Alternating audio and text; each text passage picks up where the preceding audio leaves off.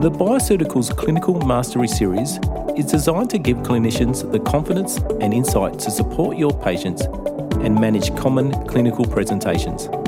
Each month, leading industry clinicians present cutting-edge research, clinically validated testing protocols, and patient management insights. Find out what the next Bioceuticals Clinical Mastery topic is at bioceuticals.com.au.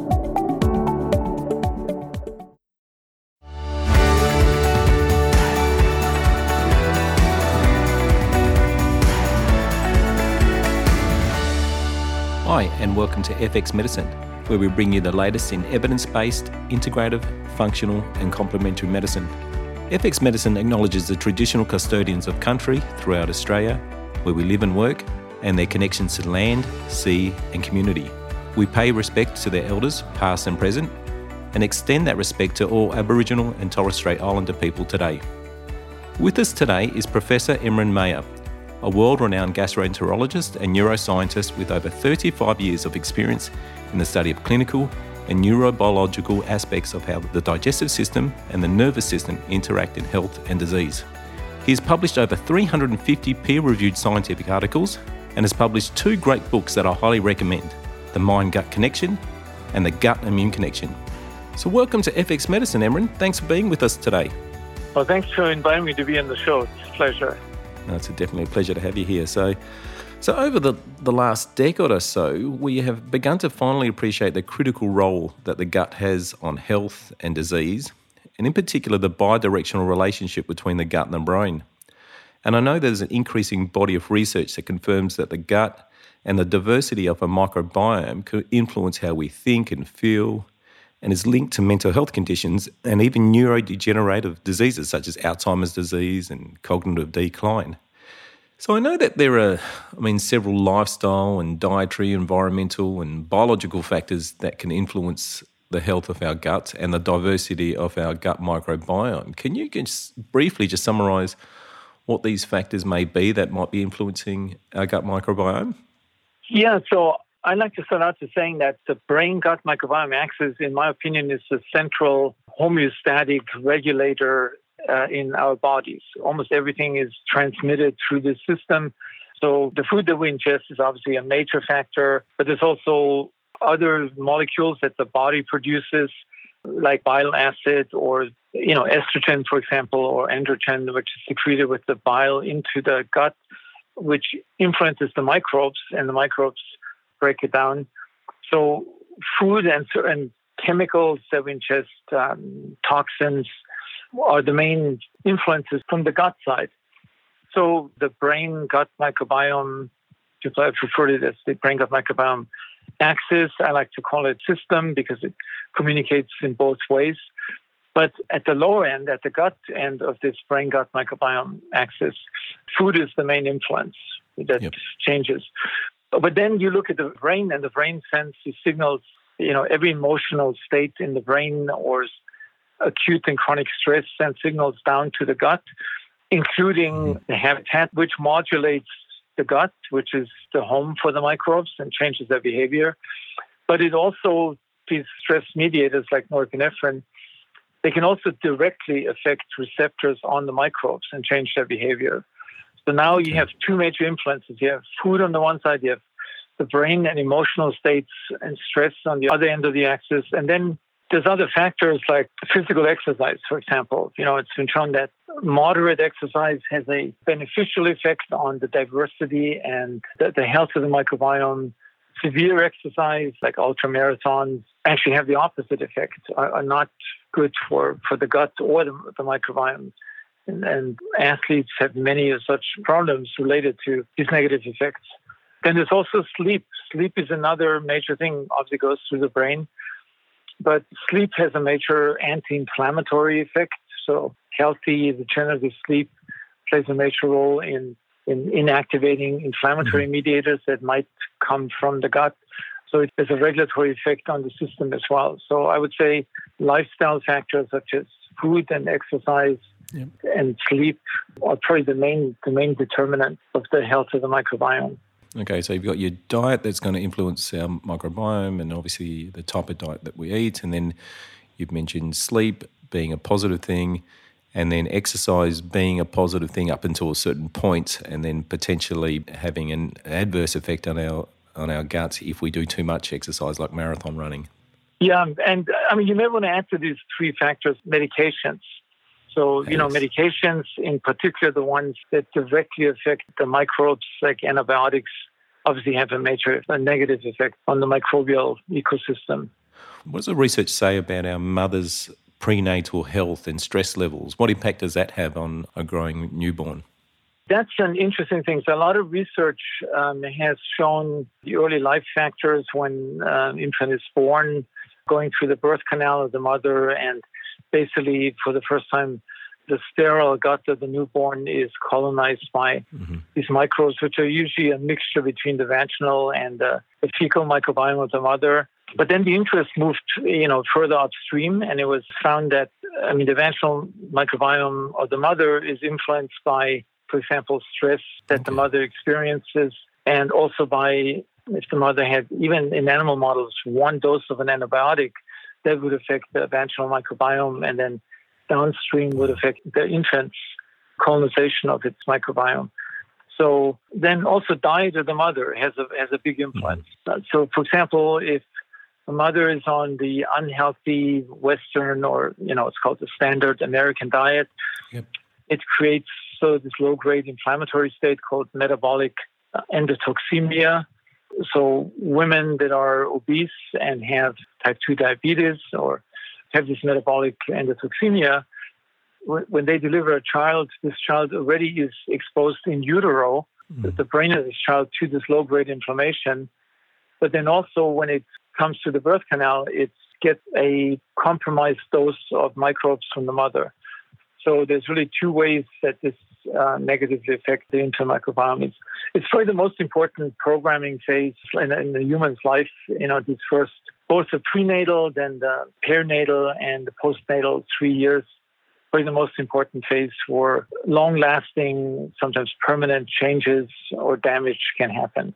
As a psychologist, we often talk about the health of the mother in utero, the impact it has on the growing baby, and we would often think about it in terms of its impact on stress hormones and all those factors, which is certainly happening.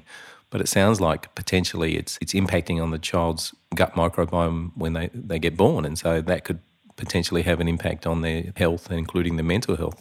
Yeah, and you have these dual factors. One is mediated by the microbiome, as we just talked about, and the other one, these stress models. So we've worked a lot with these maternal separation models where either a pregnant mother is being stressed, and you look at the effect on the nervous system, on the stress system of the offspring, or you do that stress on the mother of newborn animals, and that will have a major effect. So there's multiple avenues, one of them being mediated by the microbes, an important one. So it has a long-lasting effect, not just on diseases like allergies that are sort of starting early in life, but also programming the microbiome in a way that it's more susceptible, for example, for cognitive decline later in life, for Parkinson's and depression and anxiety. So I think if you had to focus on one thing to improve population gut microbial health, you would probably want to invest your efforts and your money early on in life, from pregnancy to the first 3 years of life.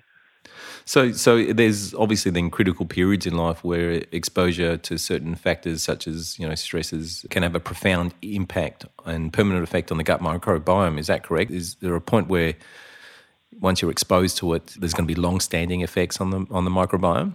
I'm always impressed about the resilience of biology and biological systems. So it's not that if you had negative exposures as a child, or if your mother was stressed during pregnancy, that your fate is sealed for the rest of your life. There's always things that you can do in terms of counteract these negative influences. Yep. So, for example, then healthy lifestyle, healthy diet, not taking an antibiotic for every respiratory infection. Mm-hmm. The big question is, does it return the microbiome then to a optimal state, or just it improves it within a certain bandwidth, but the upper limit of that bandwidth is still compromised compared to somebody who grows up in a perfect world, Yeah. I was interested, I was reading your book on the Gut Immune Connection book that you recently published, and you talk about how even the soil and its microbiome have changed over time. Can you tell us how soil is different now and reasons why? Yeah, so the changes in the soil mainly have to do with industrial agriculture, with this mass production of corn and soybean and, miles and miles of these monocultures with tractors going through and plowing, turning the soil upside down without regenerating the soil with cover crops or rotating different crops over the year, where you basically replenish the soil with the kind of nutrients and bacteria that the soil under the natural conditions would have. So the diversity and the abundance of soil microbes has gone down significantly, particularly in these areas where industrial agriculture, both with the tilling and with the use of chemical fertilizer, which basically replaces the microbes. So typically, the microbes would interact with the root system of plants, and in a very elaborate symbiosis would stimulate the plants to produce phytonutrients, help to absorb minerals and many things. So with chemical agriculture, the plants grow big and fast without the help of the microbes. So all these elaborate mechanisms that are built into nature, into these interactions of soil microbes with the plant roots and then enhancing the nutrient content of these plants, all this is being eliminated through chemical agriculture. So we don't see it. The plants look great. They get bigger and bigger, and many of them lose their flavor if it's fruits and vegetables. But also the plants no longer produce these molecules by which they defend themselves against pests and diseases. So that requires another input of chemicals. So essentially we have replaced the normal life cycle of plants and soil microbes with a system where we suppress these natural systems and rely totally on the chemicals. So there's a growing movement of what's called regenerative organic agriculture, or using cover crops and not using extensive tilling, sort of giving back to the soil the things that we take out by growing millions of tons of produce. So we're giving this back, and people have shown that it's actually more cost effective. You need a lot less chemicals to grow your plants, and the plants are better, healthier than if you grow them in the modern, traditional way. And so does that change in the soil? Does that then also influence our microbiome? Yeah, so this is the interesting thing. So in a natural environment, the soil is abundant with microbes. Not as dense and not as concentrated as in our gut, but pretty close to it. And these microbes constantly interact with the rhizosome, which are the little rootlets and the roots of the plant. And there's an interaction. The plant secretes sugar-like molecules, which attracts the microbes, and then the microbes stimulate the plant to produce what's called polyphenols, or often the misnomer of antioxidants, which are then transported by the plant into the leaves, the fruits, the vegetables. And when we eat these plant-based products, then we consume these polyphenols that originated from the interaction of soil microbes with the plant rootlets. And these polyphenols are not absorbed in our small intestine because they're such big molecules. So they travel down the intestine where they are met by the microbes, and the microbes in the gut now break them down into small molecules that are both beneficial for the microbes, for our gut microbes, and beneficial for many functions of our bodies and our brain. So you have this complex system. It starts in the soil, goes through the plant's products, goes through our digestive tract, and ends up with microbes in our gut. And the gut transforms it into health-promoting molecules. Okay, so it's the polyphenols in the plants that then potentially kind of impact on the gut microbiome. So it's not necessarily the polyphenols and the antioxidant effects, it's more around what potentially it could do on the gut microbiome. Yeah, so in the literature, many of these polyphenols, if you test them in a test tube, they act on cells. They act like antioxidants. But when you eat those polyphenols with your fruits and vegetables, they cannot be absorbed. They don't show up in your bloodstream.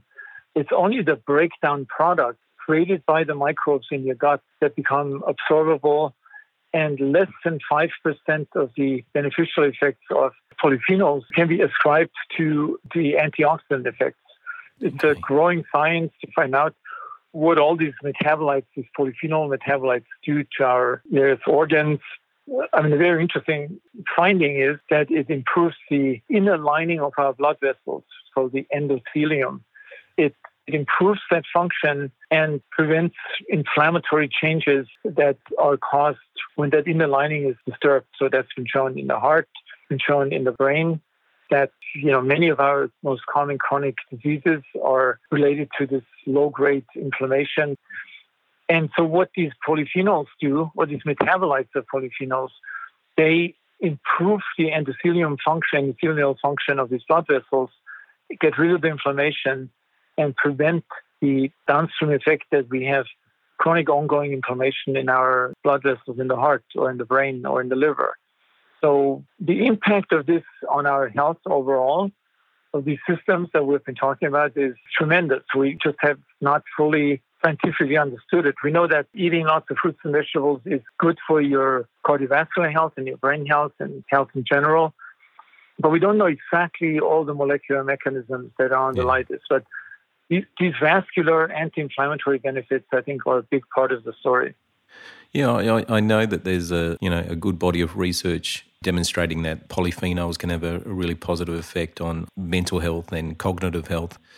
Me personally, I've done lots of research on curcumin and saffron in terms of its impact on depression and anxiety. And I wrote a paper several years ago where there was obviously a lot of work interested in trying to increase the bioavailability of curcumin. And so in this paper, I wrote, well, maybe it's not bioavailability, but its impact on the gut, that curcumin has many of its potential effects, and that kind of fits with what you're saying. Yeah, exactly. So, curcumin is another molecule. It's one of those big molecules that cannot be absorbed by our small intestine. So it just behaves like these other polyphenols that I mentioned to you. It requires the microbial metabolism to be turned into these anti-inflammatory components, which have been shown, with curcumin, turmeric. It's been shown in randomized controlled studies, for example, that it has benefit on inflammatory bowel disease, the significant inflammation of the large intestine. And most likely, regular high consumption of turmeric will probably reduce this chronic inflammatory state that seems to be like the common denominator now of our chronic diseases. You can almost find in the literature like all roads lead to Rome. You can almost say all roads lead to chronic low-grade inflammation, and it does start in the gut because 70% of our immune system is located in the gut. Yeah, and it's just amazing that we've neglected it and really haven't considered the importance of it, but certainly we're becoming more and more aware of it. So we've got then the changes in the soil, then that affects the polyphenol kind of abundance or even the diversity that's potentially occurring. I also saw a paper, just briefly read the abstract of the paper actually, but there was also some research showing that gardeners or people who engaged in regular gardening versus people who didn't engage in regular gardening, and their microbiome was also different. So is even potentially exposure actually to the soil? Is that possible? There's different possibilities how this could happen. So certainly if you don't constantly disinfect your hands when you work in the garden, plants and fruit have millions of microbes living on them. It's really mind-boggling how many microbes are on the surface of an apple or in the core of an apple. And so if you expose yourself by handling this and not necessarily constantly washing your hands, you will incorporate many of these microbes into your digestive system, and they will be in your household. It's also been shown that with farm animals, if you grew up on a farm with farm animals, you will have a different gut microbiome with greater diversity, and that's with gardening probably as well. Then there's also the psychological aspect. Clearly, the relaxing effect and the mindfulness effect of gardening through this mechanism that I mentioned earlier, that the brain sends the signals down to the gut all the time, will have an effect on the microbes as well. Yeah, unless you're a gardener like me, where you kill everything and it just stresses you out. But yeah, potentially. All Yeah. right. Now, the other thing I wanted to briefly just talk about was obviously the foods we eat now have changed, as has the quality, which can affect our gut. But in your books, you also talk about how we eat and the timing of the food intake can affect gut microbiome. And obviously there's increasing interest in meal timing and fasting and intermittent eating and time-restricted eating and all those different options. Can that, the timing and doing fasts and intermittent eating, can that affect our microbiome positively or negatively? Yeah, I mean, there's obviously different fasting techniques. Yeah. I think most of them, unless you do it for spiritual reasons and, go to meditation retreats on a regular basis, I don't think they necessarily apply to the average person.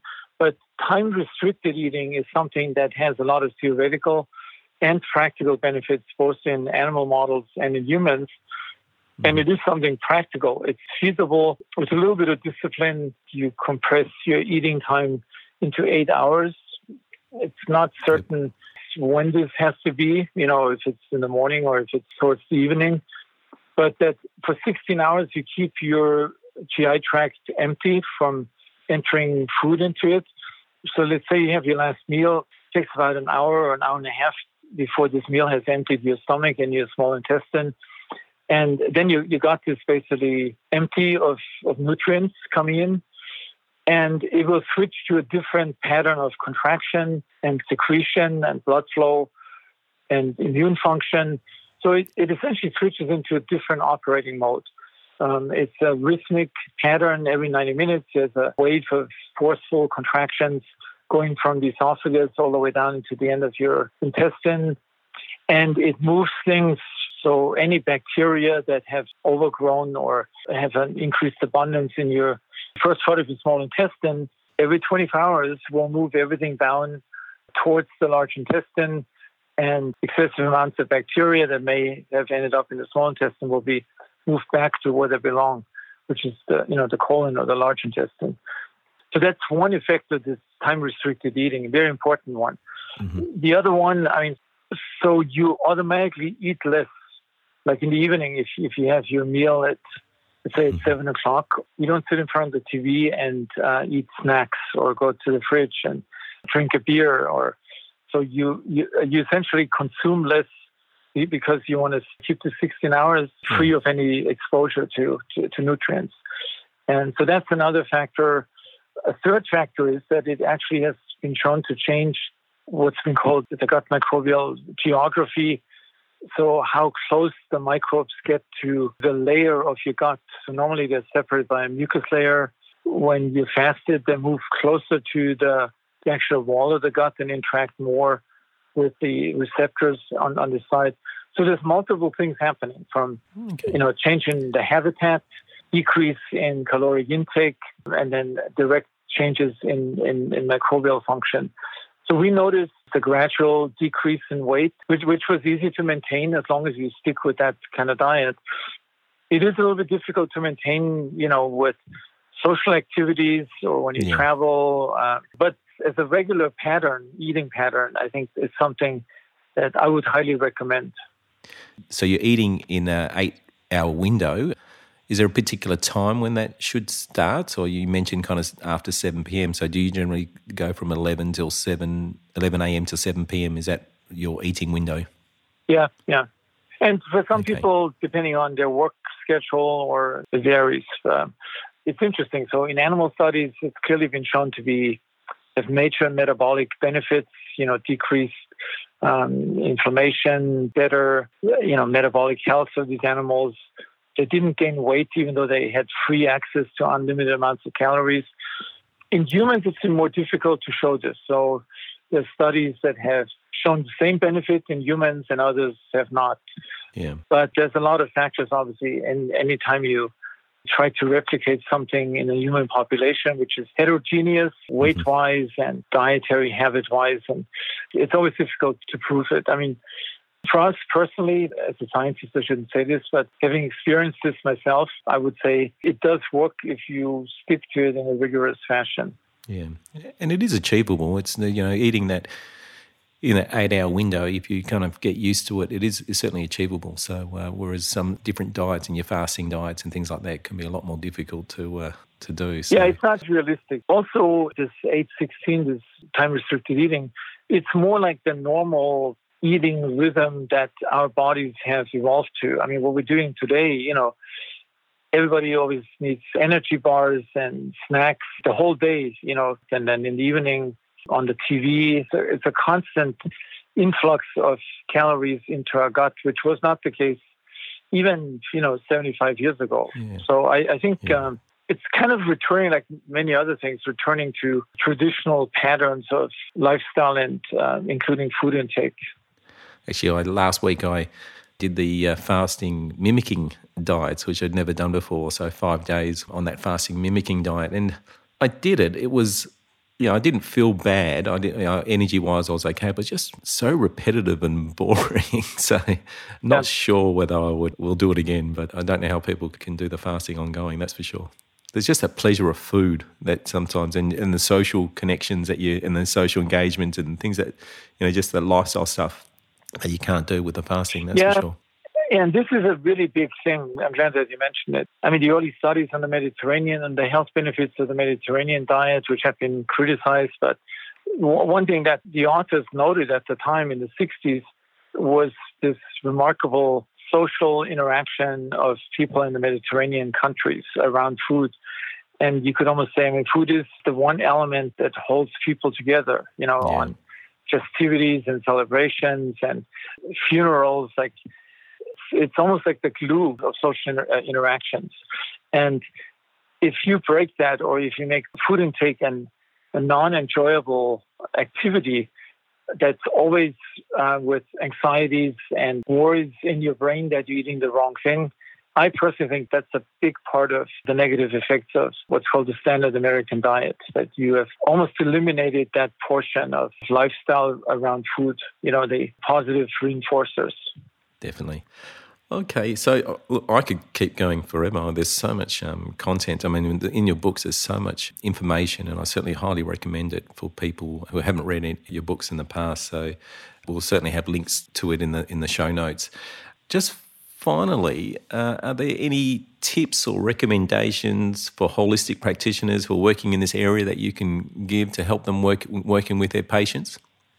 Just one comment about this. It's interesting. I've always been kind of critical of functional medicine in the U.S., but then I've gotten invited to quite a few of their meetings. And, I have to say that from a general perspective, this holistic view of the body and the importance of lifestyles, paying attention to lifestyles, is something I really like about any of these holistic, healthcare approaches. And I think when it gets to the specifics, I'm more critical. I like to pay attention to evidence, because if we stop paying attention to evidence, then we just have to say, we're all selling placebos or prescribing placebos, which is not a bad thing either, because I think we have underestimated the power of the placebo response. But I would recommend in general, if you can afford and have access to a healthy, varied diet, and you do the things that we talked about, you pay attention to what you eat, predominantly plant-based, where the food comes from, how is it grown, is it grown in a regenerative organic way, or at least an organic way without all the chemicals on it? When do you eat? Can you change your lifestyle to restrict it to a certain time of the day? Eliminate or greatly reduce sugar consumption, and have your moderate daily exercise. There's also some recent study on one of the polyphenols, on the flavonols, a study done in thousands of people, a 3-year intervention with placebo or with the supplement in a capsule form. And it showed the benefit on mortality and morbidity from cardiovascular diseases. And there will be another study coming out from the same population that there's also decrease in the prevalence of cognitive decline. Those studies are rare, because they're obviously very expensive, costing millions of dollars. But it was also interesting, these flavanol supplements worked best in the people that did not have a high natural flavanol intake. So they were the ones that were actually probably not on a healthy plant-based, not largely plant-based diet. Yeah, absolutely. So you really need to concentrate on our diet and our sleep and our exercise and our social connections and our stress levels. They're absolutely the integral part of one's overall health. Out of curiosity, what was the supplement that you're referring to in that study? That supplement, it's flavanol. It's one of the flavonoids, and you have to take the same doses that was used in the study. It's not inexpensive, but I think if you are concerned about your cardiovascular and your brain health, it's pretty worth the investment to use that. Well, terrific. Well, thank you very much, Imran, for joining us today. And thank you very much for the research that you've done in the area. And you've just published an immense amount of articles and scientific papers in the area. And the two books, The Mind-Gut Connection and The Gut-Immune Connection, they're great. And I certainly recommend anybody interested in the gut and the brain and the microbiome to read those books. They're terrific. So thank you very much for the work that you're doing. Yeah, thanks a lot for having me on the show. It was a pleasure talking to you, and I hope your audience will get some benefit out of this as well. So thanks everyone for listening today. Don't forget that you can find all the show notes, transcripts and other resources from today's episode on the FX Medicine website. I'm Dr. Adrian Lopresti, and thanks for joining us. We'll see you next time.